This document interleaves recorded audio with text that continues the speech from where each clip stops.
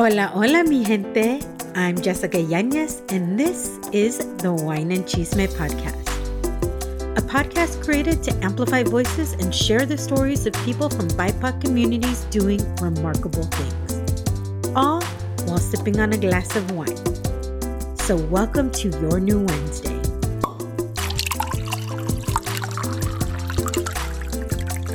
The Wine and Chisme Wednesday.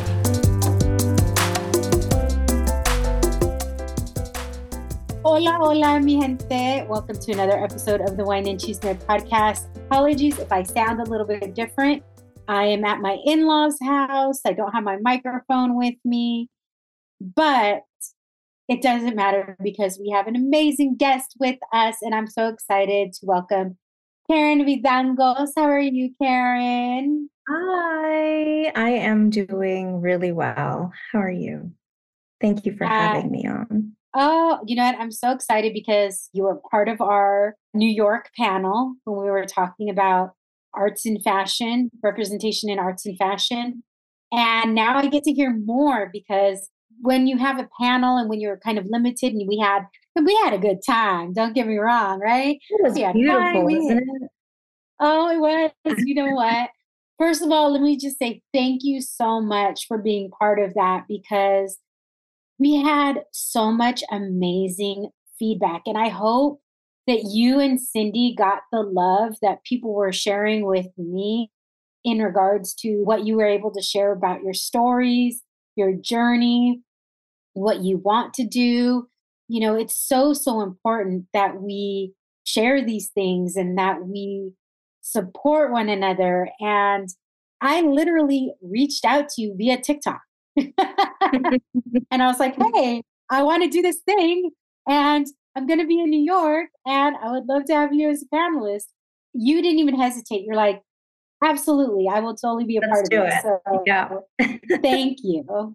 No, it was absolutely incredible. I'm so glad that you reached out. It was truly incredible to see so many beautiful people there and getting to meet Cindy. I mean, now we're connected in New York, so I'm definitely going to be reaching out to her, hanging out, getting some of those clothes. Right. Yes. And for 2013, it was the first time I took the podcast on tour. And that was like one of my dreams. And when we had the performance by Jazzy, when she started us off with one of her songs, I was there all week. And it was one of those things where I was just like, just working and just trying to get stuff done and trying to put out little fires that were happening. And when she started singing at that moment, I was like, holy shit, this is my event and I'm in New York. I'm in New York and this is my event. Like, It was so surreal. It was just a crescendo of what I have been dreaming to do. And so to have a panel such as yourself and Cindy, and we wanted to get one more person, but you know, it was like, and I had to acknowledge it right away. And I had people like really appreciative of that because, you know, it was me, you, and Cindy, three light-skinned Latinas talking about representation in arts and fashion. Now, first of all, where else would I do that topic? Of course, I'm going to do that in New York, arts and fashion, right? But we really wanted to not only represent arts within like what you do, but arts within like the performing arts as well. And it was very important that we had, to me, it's always important that we have diversity within our community, within the diaspora, right? And we had a couple of people who wanted to come that were Afro-Latino. And unfortunately, I mean, the great thing is they were booked and busy. Unfortunately for us, they were booked and busy, like I said. But we just had such a rad conversation. And that's why I'm so excited to like be able to have, a much more nuanced and deeper conversation with you this way as well. So I'm very excited. Yeah, no, it was absolutely incredible. I mean, again, thank you so much for reaching out. It was truly such a special occasion. And for anyone who wasn't there, this was the first time that my parents actually got to come out and see me do what I do. You know, they know that I work in the museum field. They know I do social media, but, you know, I do a lot of speaking engagements. I talk to students, you know, I do a lot of things outside of that is relevant to the museum field, but they don't get to see that, right? And so this is the first time they got to see me talking to an audience about what I do. And anyways, that kind of added to how special that occasion was. There was a lot of emotions going on that day. Like Yeah. Cindy started crying as she was talking about her husband. And you were getting emotional Yeah. talking about your parents, and I was getting emotional just being like blown away by what was happening. There was definitely a lot of emotions. Well, before we get into all of the things, all of the chisme, all of your story and everything, we always start with the wine. I never force anybody to drink wine, but are you partaking today? And if so, what are you drinking? No, I'm actually just got some regular green tea because I feel like I've got a little bit something coming on. So I'm trying to do a little prevention. So no wine for me today. Girl, obviously, I just went through a whole, and is still going through this whole medical stuff. So, yes, take care of you. Today's the first time I am drinking in what feels like forever because obviously I was in the hospital. And then while I was taking it, didn't say I couldn't have alcohol while I was taking my medication, but I was like, I just am going to refrain because I really Yeah. want to just get better. So today is the first time in probably, I don't know, maybe 3 weeks, at least 2 weeks, maybe three, that I've had a glass of wine. You deserve it. Have that wine, girl. Yes. So I'm actually having, and the bottle is out there. So, like I said, I'm at my in laws and we're having a tamalada. So, my mother in law has friends over, and my sister in law and brother in law are here, and they're making tamales. So, they're having a tamale party over there, and I'm here. I was like, okay, I got to take a break. I'll be back. So the bottle is actually out there, but this is from a Fallbrook winery, and it's called 33 North, and it's a Cabernet Sauvignon. I don't see if it'll let me. Sometimes with the, well, it won't let me show the bottle, but salud, salud. My Sad. first sip of wine in 3 weeks. Oh wow, that was good. That's really good.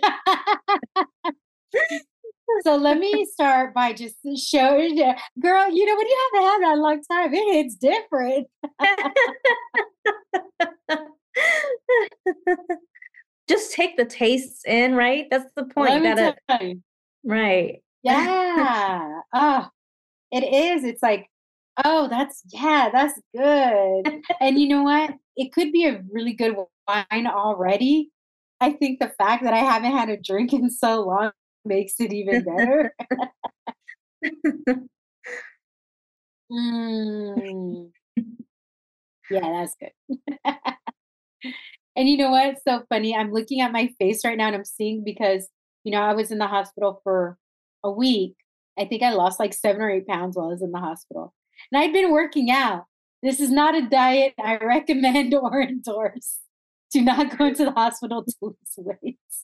But I can already see it in my face. I'm like, hey, I'm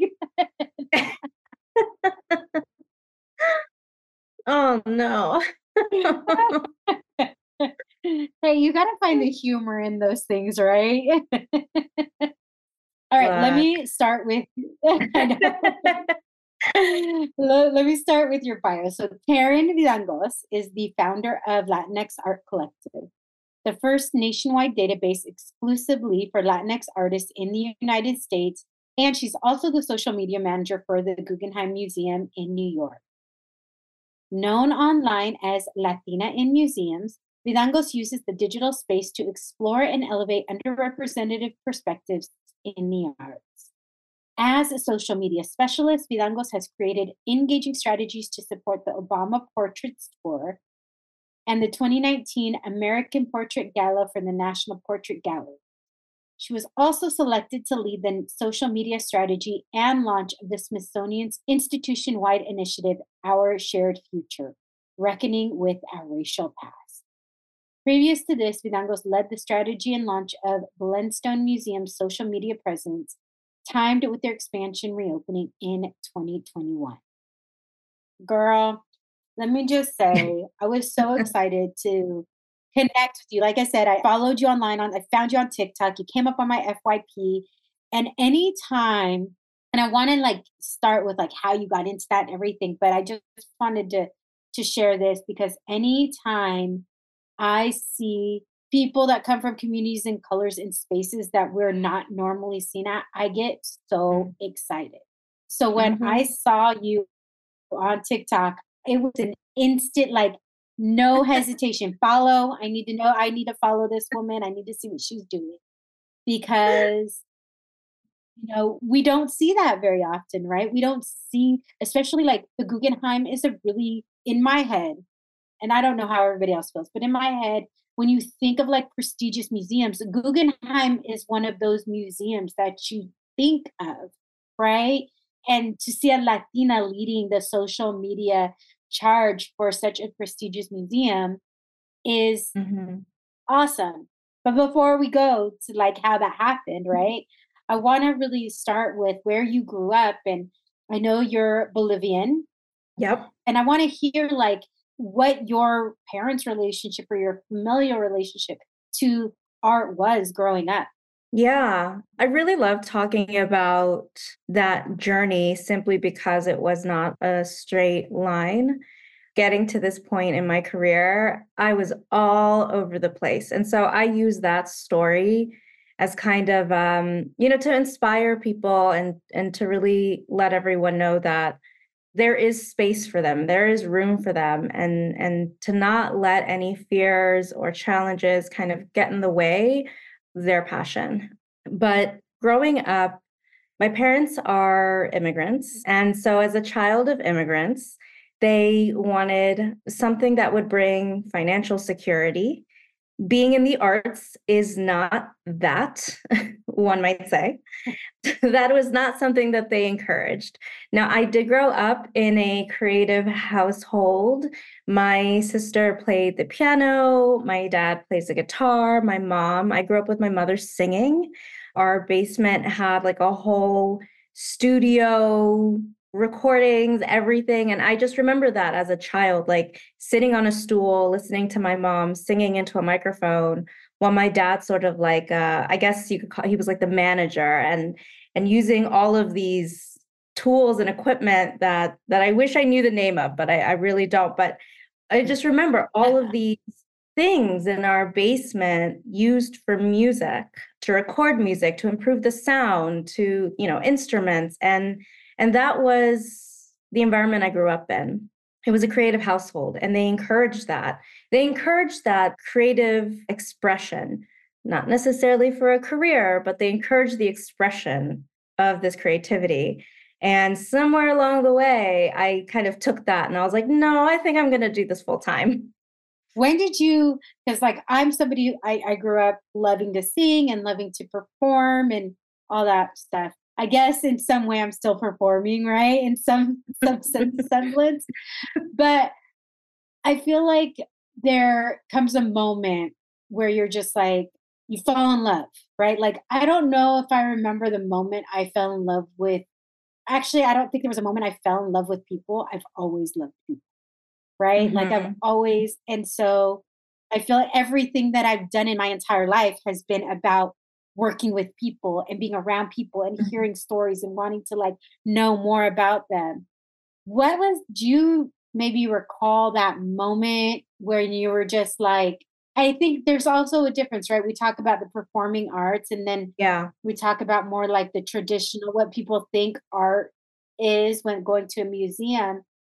Was there a moment where that pulled you towards that type of artistic expression and being able to like see the beauty Yeah. in going to a museum and whatever versus like a performing art type of mindset? Yeah. So actually, I initially did want to go into a performing arts route, I guess.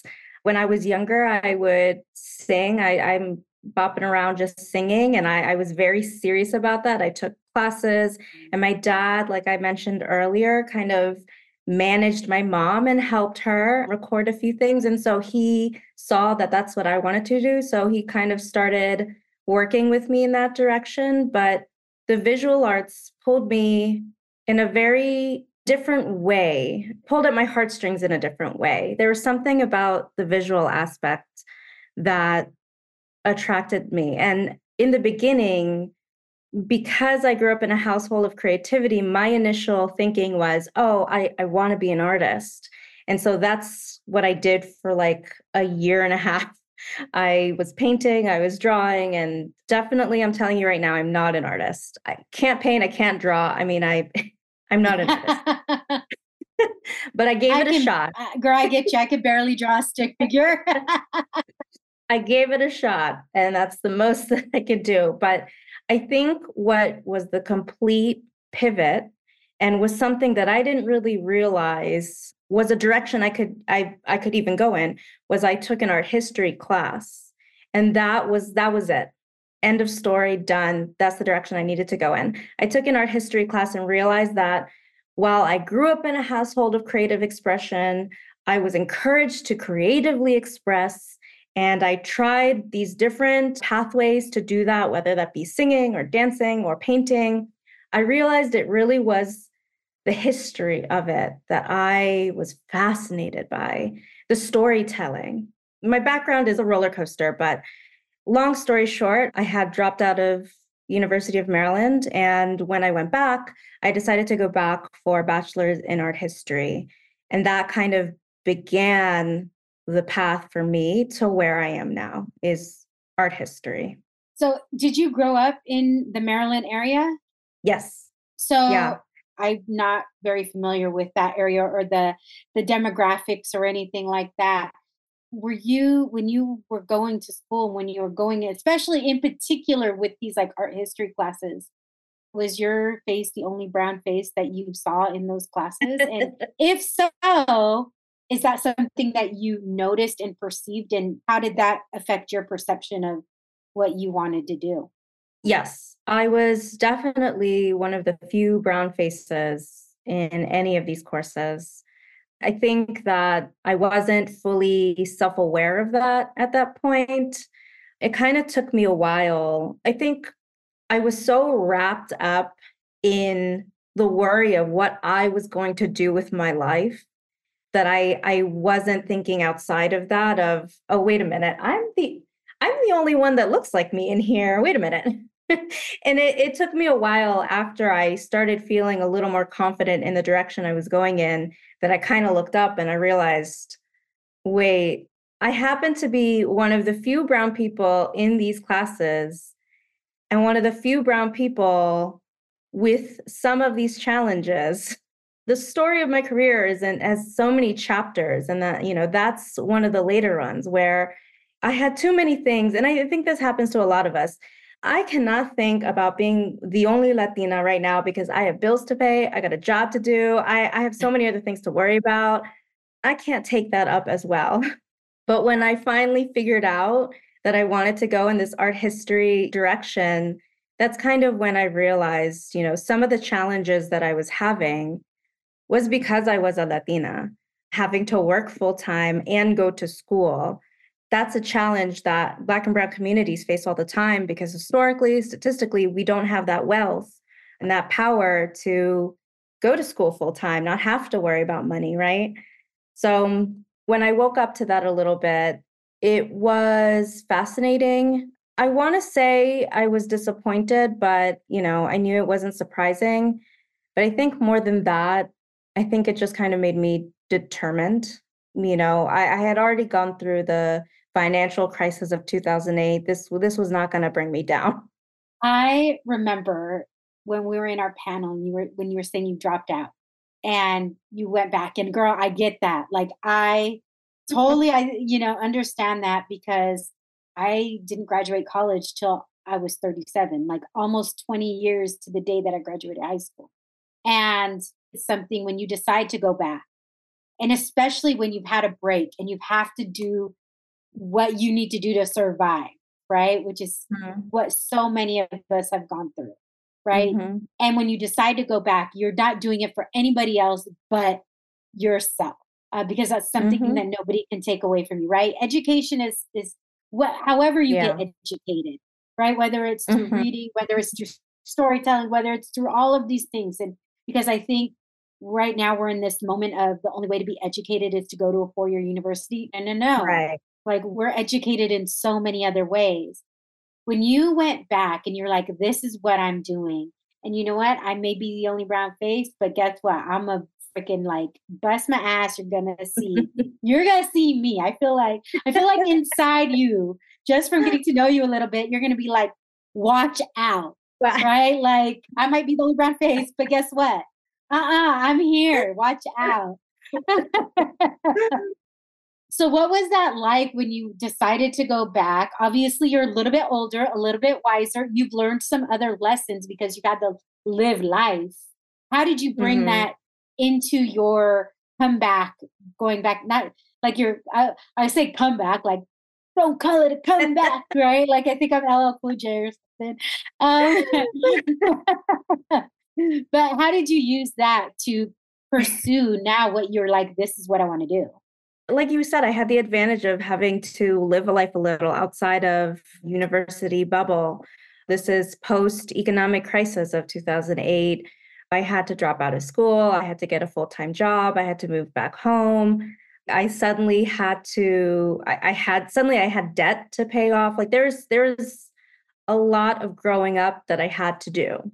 And when I felt finally ready to go back, I think that when you're young, you don't have the advantage of thinking 10 years ahead, 15 years ahead. Maybe that's changed now with the younger generation, but when I was younger, I wasn't thinking about my life 10 years from that point. I was thinking about what I'm going to do that weekend. But now I came back and I knew exactly what I needed to do.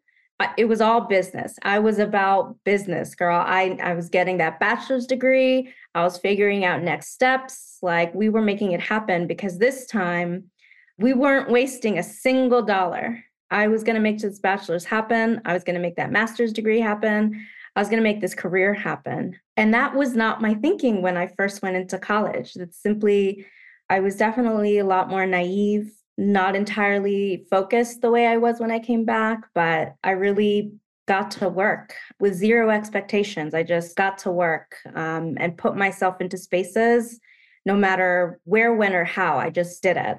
And yeah, I mean, I made it happen.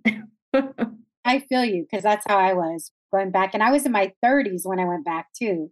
And it was just like, yay, you can have your conversations. Yes, I will be friendly. Yes, I will. But like, I'm here for a purpose. Mhm. Same thing. And I was working full time and going to school full. Girl, one semester, I don't know how I did it. I was working full time and taking 15 units. I was at school 5 days a week. I have no idea how Wow. I did it.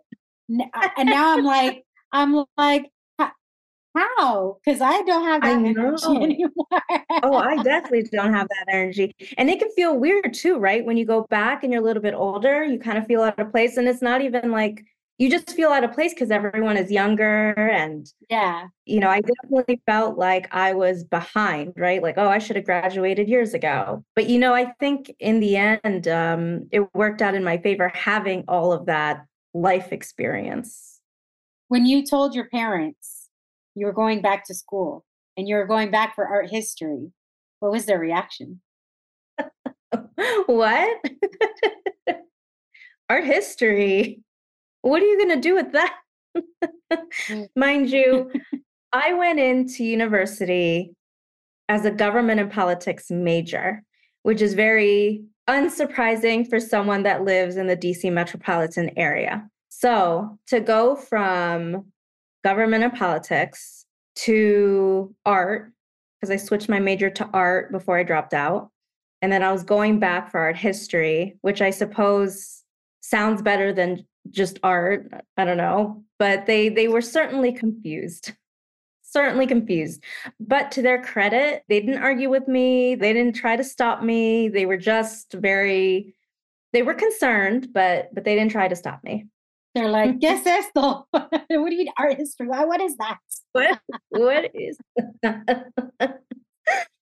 Just like with so like because I get it because you do social media and my like certain things that I do, my parents they just say, "Oh, she works in this," but they don't like with the podcast. They actually say, "Oh, well, she has a podcast." But anything else, like when you work in PR or something, they have Yeah. no. concept of what that is. And they're like, she works for a council member, or she works at this, I don't know, she works for this company. And, but she also has a podcast. Like, it just like they can't wrap their head around it. I It's know, always I so know. Unless funny. it's like lawyer, doctor. You do what? Social media manager for a museum. So yeah, I'm on my phone all day, Mom. That's what I do. Yeah, this is my job. Going back, one thing that I found is like for me, and I would love to hear what your experience it was. For me, I couldn't do internships because I had to work. I had to pay bills. I had to, you know what I mean? Like nobody was going to pay my things for me. So, you have these things where like I couldn't just take an unpaid internship at a PR agency. I Yeah. couldn't just do that. So, especially within the art world, where was that gap for you? Did you experience something similar in regards to, because I didn't even live at home. I lived in a different state as my parents as well. So it wasn't Mhm. like I could move back with my parents and do that. Like, and Right. I wouldn't want to be in my 30s. Like for me personally, everybody to each their own, right? I love my family, but I need my space. When I went to college right out of high school, I didn't know about internships. Or at least my memory of that time, I was either not thinking about it or I didn't really realize it was something that I needed to have. I do not recall a moment where I was thinking about, oh, I need to get an internship or I can't get an internship because I don't have time. I wasn't thinking about it at all. Now, mind you, this is like over a decade ago. So my memory is slowly starting to fade away. But I didn't have the benefit of having family to help guide me through this process. My father went to university in Bolivia, but he grew up in a time when there was a dictatorship. So the university effectively shut down right in the middle of it. So I was the first child to go to college. And in the United States, it's a whole beast, right, to navigate through. So I didn't really have that guidance. And I certainly don't recall counselors helping me through it. I think the most that they did was say, okay, where are you applying to? Okay, let's make sure you got your applications and go. But outside of that, I really didn't know what I was doing, and I was doing it on my own. So that was my undergrad university experience. Just a lot of question marks. Right? I think that's so many of our experiences. Wine break. Time to refill that glass and come back for more wine and chisme. When it comes to the art world, I'm a dunce, totally a dunce. The one of the beautiful things about art is it's completely subjective. Things can evoke different emotions in different people. 10 people could look at the same piece of art and they could all have a different interpretation of it. Mhm. But when it comes to like, where do you start? Like, you're done, you're focused, you're like, okay, I'm done. Where do you go from there? Like, how do you, I feel like museums, especially when it comes to people that come from communities of color, it just feels like there's this barrier there. And how do you overcome that so you can start working in what you want? You can start showing other people that come from communities of color that this does not have to be a barrier. Like, how does that work? Yeah. No, you're exactly right. And I had to sort of figure it out on my own and put those pieces together. And, that's why it took me so long because I really didn't know what I was doing. But it really wasn't until I went to grad school that I started to figure out how to be proactive in my career. Up until that point, I was doing what felt was the right decision, but I wasn't entirely sure. Grad schools felt like the obvious answer. And part of my program, we had to do internships.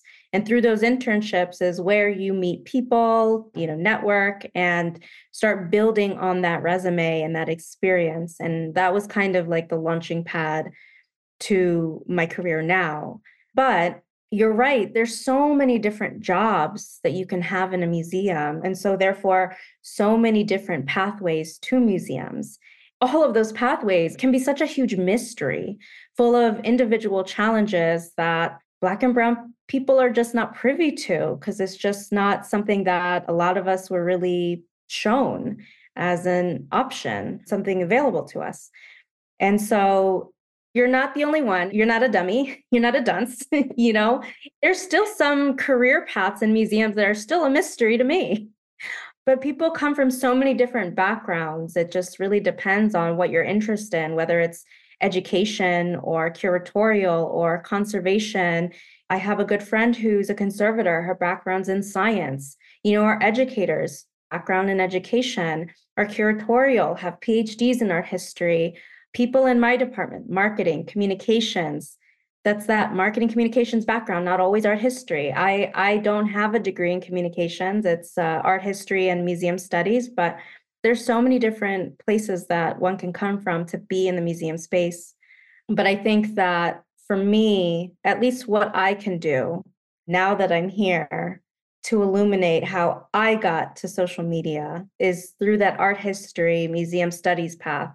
And more importantly, through networking my tail off and just talking to anyone and everyone who is interested in talking to me about my interests, about what I wanted to do, about learning about more what everyone else was doing and learning about everyone else's projects and just finding friendships. And that really does help guide you along and help you on your path.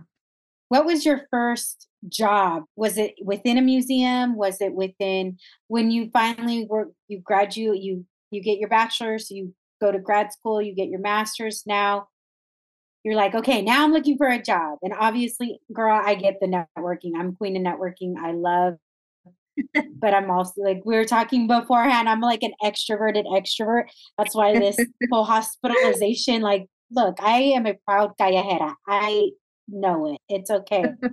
So being around people is like that's where I get my energy.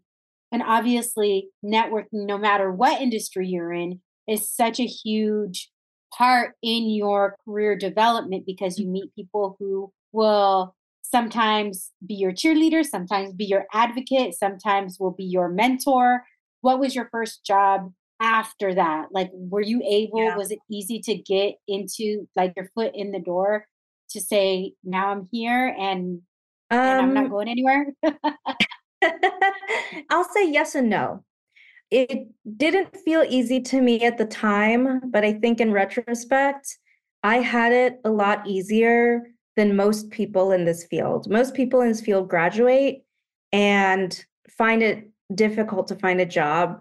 They'll spend years trying to look for a job, any job that will hire them from any museum, any historic house. It is just incredibly difficult to get your foot in the door, no matter how many internships you have, because there are just so few positions that are available. So I want to say that looking back, it probably was definitely easier than most. I spent looking for a job after I graduated from grad school, maybe about 6 months. And the job I ended up getting was, I believe it was communications coordinator for Glenstone Museum in Potomac, Maryland. And that job was pretty much like 95% social media. I helped build their social media presence and accounts for their grand reopening expansion project.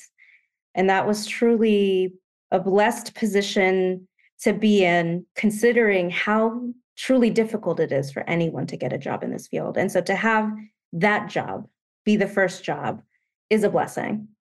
I always wonder, first of all, when I first read your bio, it's like, wow, it's very impressive. Let me just say, first of all, it's very impressive.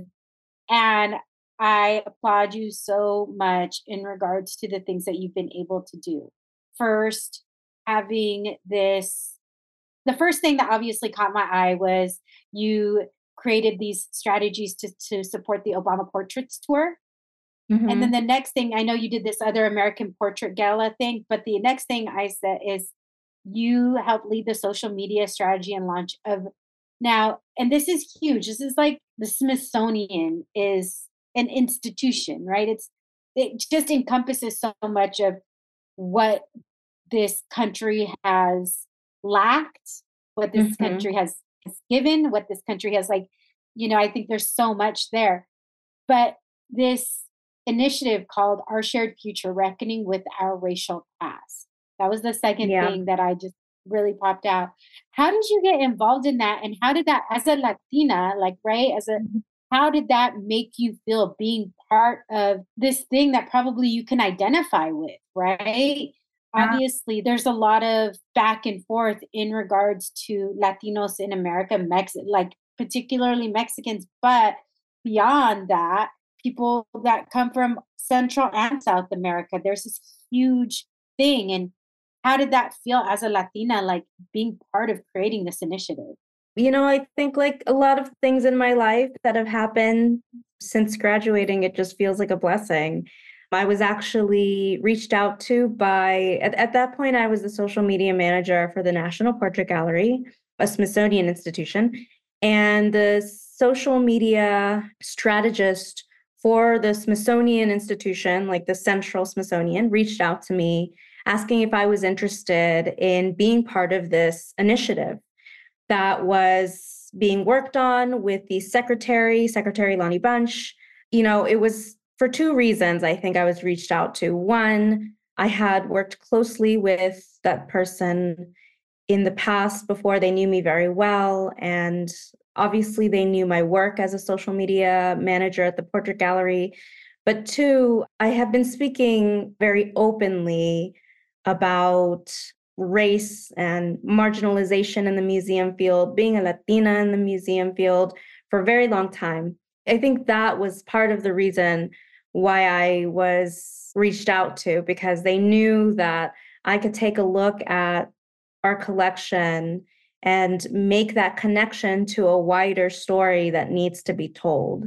And part of the mission of this initiative was really to do just that, to not just talk about here's an object that the American history collected, but what does that object mean in terms of the racism of this country, right? It's digging into the deeper roots and connecting all of these objects from all of these museums within the Smithsonian and putting together this story to bring to light these histories that we don't often talk about, and do that through that digital medium of social media to this wide audience.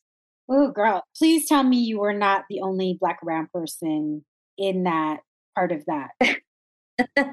No, well, for this initiative, they convened a very large group pulled from many different other Smithsonian museums. Social media was me, that strategist, and our sort of supervisor, the public relations person, was Black woman. She's no longer there anymore, but she was a Black woman. And I worked a lot with actually Dr. Adiana Curtis, who is a Black curator for the National Museum of African American History and Culture, who's brilliant, brilliant woman. So definitely not the only person of color on this team, but it was definitely exciting to be part of, knowing that this is something that the Smithsonian was doing incredibly important work. Yeah. No, absolutely. I think sometimes you see, well, oftentimes, not even sometimes, oftentimes you see whether it's a commercial or whether it's this or whether it's that. And you're like, was there nobody, like it just completely misses the mark, right? And you're like, who was in the room and said that was okay? And then you find out that there's nobody that came from any communities of color that were in the room. And you're like, well, no freaking wonder, right? Like, this is ridiculous. So I find that happens just way too much. And it makes me also wonder, like, who have your, like, my biggest advocates have been Black women in my career, especially early on in my career. I think there's no segment of the population who gets disrespected more and deserves more respect than Black women. I found it so humbling and so honored that I've had so many Black women like be my advocate, be my mentors and everything. Who have you found to be your biggest advocates and be your biggest mentor and really like say, hey, there's an opportunity? Who has been that for you? Well, it's really been a community throughout this time.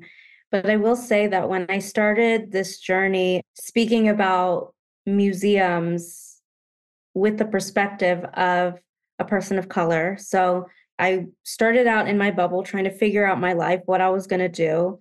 I kind of found a pathway and I looked up and realized, wait a minute, there's a lot of issues here, a lot of challenges here. And when I started digging into those challenges that are particular to communities of color, it was Black women who were the ones having done the work, done the research, written the papers. Those are the resources that I looked to in figuring out my own space in this field and realizing these problems and how I fit into all of it. It was all on Twitter. I might have mentioned this when we were at the event, but it was Black women on Twitter who were in museums. There's such an active, or was an active, community of museum people having these conversations of being Black, being brown in museum spaces specifically. And I got to connect with a lot of these people and get to know them, get to know their work, learn a lot from them. That was sort of the foundation of my education, is the work that Black women have done in the museum field to bring us to the point where we are now. I mean, there's so many research papers out there about this. And where did that come from? But the Black women who were doing the work. Yeah. Now you're at the Guggenheim, and you, like I said at the beginning, like the Guggenheim is, you think of museums, and I think the Guggenheim is one of those museums that you think of, right? It's like, my gosh, I had never, so no, that I had told you when I went, I was like, I've never been to I've been to MoMA, but I don't know if I've been to the Met or not. Been to MoMA for sure, which is the Museum of Modern Art for people who don't know in New York.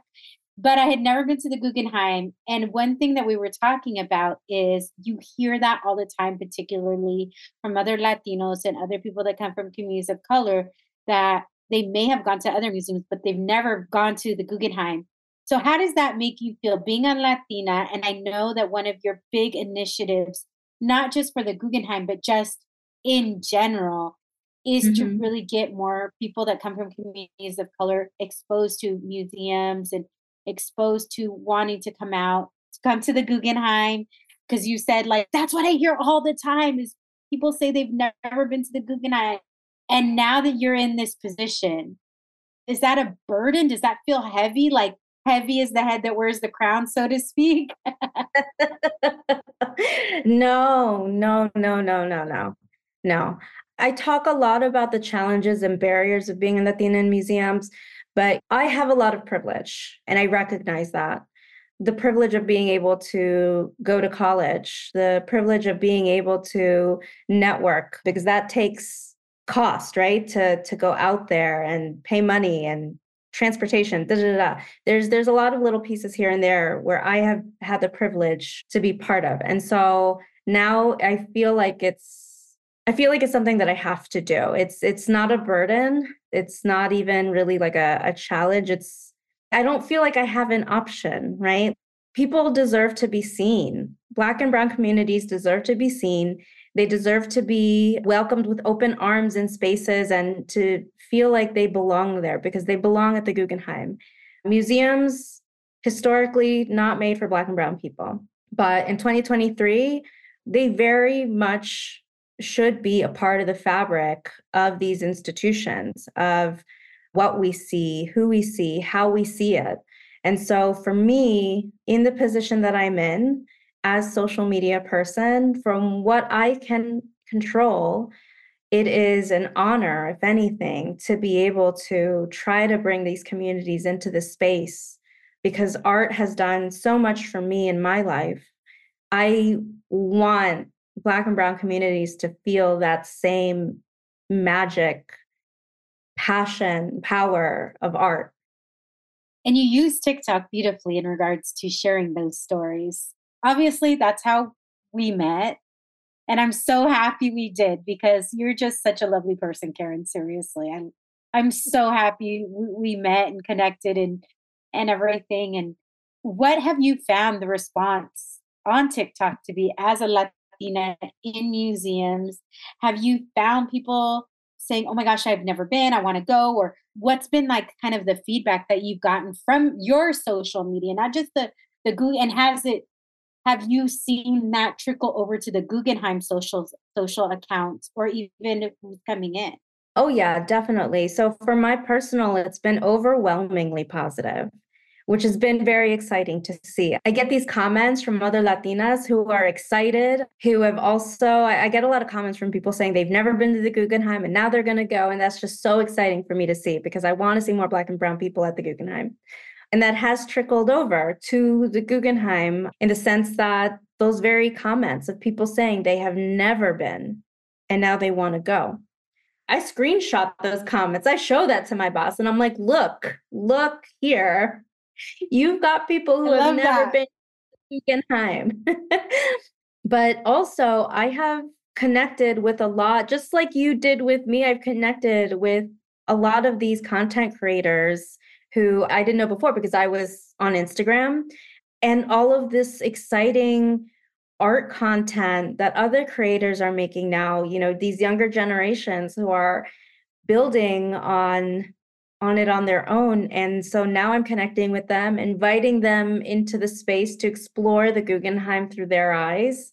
That's more of what I want to do. I want to connect with more content creators who have a passion for arts and culture and bring them to the Guggenheim and give them that space to create content, how they see the museum. Yes. When we went, unfortunately, you guys were changing out the installation, but we did get to see like I think it was the Korean one that was happening, which some of it, I'm not gonna lie, I totally did not understand. Some of it was very cool. And some of it, I was just like, I don't know what this means, but cool. Yes, only the young. Experimental art in Korea from the 1960s and 70s, which has so much to do. There's so much connection there with Latin American history because the artists of that time in Korea were really up against a government who was censoring them. And so that art was created in protest. And so Latin American countries know a lot about dictatorships and censorship and et cetera, et cetera, et cetera. Yeah, like some of it I was like, okay, I don't know. Maybe maybe you should have read about it a little bit more prior to going into it. Because if I would have went in with those eyes, I think that would have changed the way that I was looking at everything. If I was looking at it, just that brief little summary that you shared, I probably would have looked at things very differently. Right. And then we did go, yeah, because some of this I was like, I don't understand. But I'm glad you got to see it. I'm glad you went. I did. But I will say this. I was like, I appreciate it because obviously it means something to the artist that was doing it.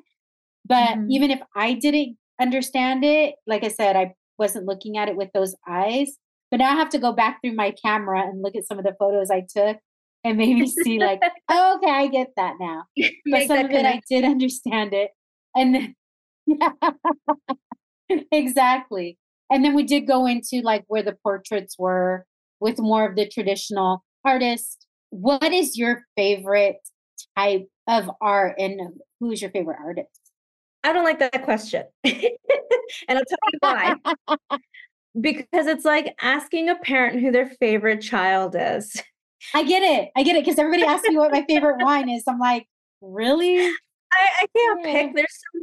There's so many great mediums and so many great artists. But I will say that right now, who I'm excited about is a young Latina artist, Yvette Mayorga, who has a show at the Aldrich Contemporary Museum. She does incredible work that is kind of bursting with this baby pink tones.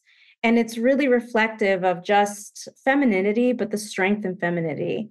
And it's got a very like textural feel to it, but she's doing incredible work right now. And she's incredibly sweet on top of that. I love an artist who's kind. I love kind people.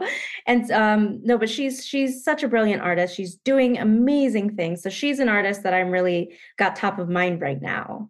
That's how I'll answer that question. Yeah. No, I like that because it's like who I'm excited about right now. Because I feel the same, like I'm like, what I like right now. Oh, wait, I just tried this. That gets me excited. So I get it. I get it. Um, but beyond the Guggenheim and everything that you've been doing within these museums, you've actually created a directory or a database of Latina artists in the United States, which I do need to send you some names because we've had few artists here. And actually, one of the artists, the one I was telling you who makes the piñatas, and her art has had a couple of museums have actually purchased her piñatas to keep in their museum. I actually told her about you and about the database. And I was like, I'm going to send your name over. She's like, oh my gosh, thank you so much. That's so cool. She was so, so excited. How did the Latinx Art Collective get started? I know you talked about it in the panel, but how did that get started? And where do you want that to go and progress to? Yeah. Well, it kind of started as I used to have an account called the Latinx Curated. And the whole purpose of that account was really showing the community in museum spaces, simply because as a social media person in the field, I'm connected with a lot of influencers who are posting their beautiful photos in these exhibitions, but I didn't really see the Latinx community a lot represented. And so I decided that this space, this Instagram space, would be like a gallery showing that we love art too. We love like posting up and showing our cute photos in these like amazing exhibitions as well, and collect it all in this one Instagram. I got a lot of DMs from artists though, just showing me their work. And I realized that there's just so many artists out there that are looking for an outlet, that are looking to be amplified. And truth be told, I love the idea of Latinx curated, but it was really hard to maintain because it's not like you can just look up a hashtag and gather all these photos. I had to really go hunting for people that I didn't even know in museums. I mean, it was really difficult to a task to do. So I tried to find another way to contribute to my community, and I found that this was the way. There were so many artists out there that had reached out to me. I at first kind of didn't want to engage with artists in the digital space because I didn't really think I had anything that I could contribute outside of just admiration. But the more time went by and the more I thought about it, I kind of realized there really was something I can do here. And that's kind of where the database came about. I can create this platform, manage it, put it together, and help artists, Latinx artists, amplify their work in this way. Well, like I said, I have names for you that I still need to send over because I think it's so important to connect that, right? Like, I think very similarly from like the wine perspective, right? When I created the directory, it was because people didn't realize that there was Latina owned wine brands. And when they realized it, they're like, wait, what? I want to support, like, let's support our community. And I think that's something even within the art world, I think that there's this craving amongst our community and amongst other communities of color to support one another, to amplify one another, to really show, like, because history has not been kind to people that come from communities of color, to be in the United States. I think we're at this pivotal moment where we're just like, we have to, like, we have no choice. Many of us. I'm not saying everybody, let's be real, not everybody's about that life, and that's what we are, and that's what matters. But there's so many more of us who are about that, who do want to recognize. So the fact that you put this together, especially for something like that, I want to actually connect you with my friend Norma as well. She is like on the board of one of the museums here in LA. She has connections with a lot of Latino artists here. And I think that there could be some synergy there. So I really want to connect you guys. She was actually just featured also in Vogue Mexico. So yes, I I'm think so I know excited. who you're talking about. Norma's a good friend of mine. She's been on fire. I love if you have not connected with her, I want to connect you guys because she knows she's a big art person. I've gone to a couple art openings with her, and she like knows everybody in LA. So I think that would be I think that could be synergistic for you. Yeah, And I want to make sure that I would send be that. amazing. Yes, she's truly a remarkable person, as are you. What is next for you, Karen? Like, where do you want to go from here? I mean, you're like, it feels like you just keep setting the bar higher and higher for yourself. So what do you think? Well, 2024, I think, is going to be another busy year of hitting goals. There's a couple of projects that I am working on, and I'm really trying Latinx Art Collective. There's just so much I want to do with that. I think there's a lot of opportunity to really make it into a stronger platform. So I'm really working on building it, not just the actual database, but the team as well. You know, with the Guggenheim, it'll be my 2-year anniversary in May. And so I'm just sort of thinking about what I want my goals to be with the museum as well, where I want my career with the museum to go. Always bigger and always better things. My theme for 2024 is it's never too late. And I think you are a shining example of that as well. You know, it's never too late to go after your dreams. It's never too late to change your mind. It's never too late. And I'm so, so happy that you came on and shared more of your story. If there's anything I did not ask or anything you want to add, I want to make sure I give you the opportunity to do so now. Yeah, I definitely want to give a shout out to 2 Black women in particular who I don't think they realize how much of an impact they've had on me when I was a young museum gal. But Portia Moore and Nicole Ivy, the work that they've done in the field has been beyond important. That I think a lot of people do not realize the contribution, the level of contribution that they've made, and the work that they've done really inspired me when I was a young one. And so I just want to give a shout out to them and thank them for all the work that they've done, that they're doing, that they continue to do.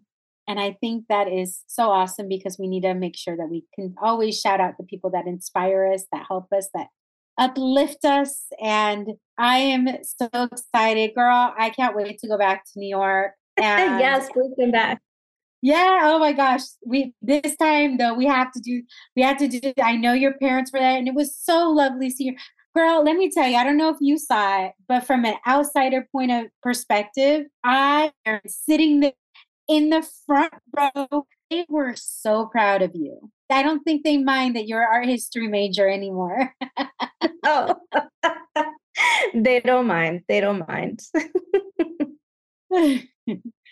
Especially they see their daughter going, look at like all these things that it's afforded you, right? I mean, you get to travel the world, you get to see all these amazing pieces, you get to meet these amazing people. I mean, and to recognize the privilege that comes with that is such a huge thing because so many people don't recognize that. And it's so important that anytime we do that, we do recognize the privileges that we do have. And but it was so lovely meeting your parents, and it was so cute to see their faces watching you. It was so cute. I know. That honestly, a long time coming. I didn't even dawn on me that this really was the first time until they were there. And I'm like, wow, they really never seen me do this. We've got to do that again. I want to bring them along to more things. Well, are they so I think you said they were going to be moving, right? Have they moved or have they moved out of the area? No, no. Still moving, but still in the DC area. Okay. There's time. I can drag them to more things. We got time. Oh, okay. There you go. There you go. Well, next time we'll definitely have to go hit up one of the wineries or something when I'm there next. Yes, I love that. We'll have to figure out a way to bring the art and the wine to. I mean, Oh, we ended up having the event at a pop art gallery right up your alley. yeah, girl. What did you think of the venue? Art and wine go together like I don't even know what. Honey and tea. The art world loves Yes. good wine. See, maybe we're gonna have to do something at the Guggenheim. You can be like, you know what? You want to bring in people? We got this. Exactly.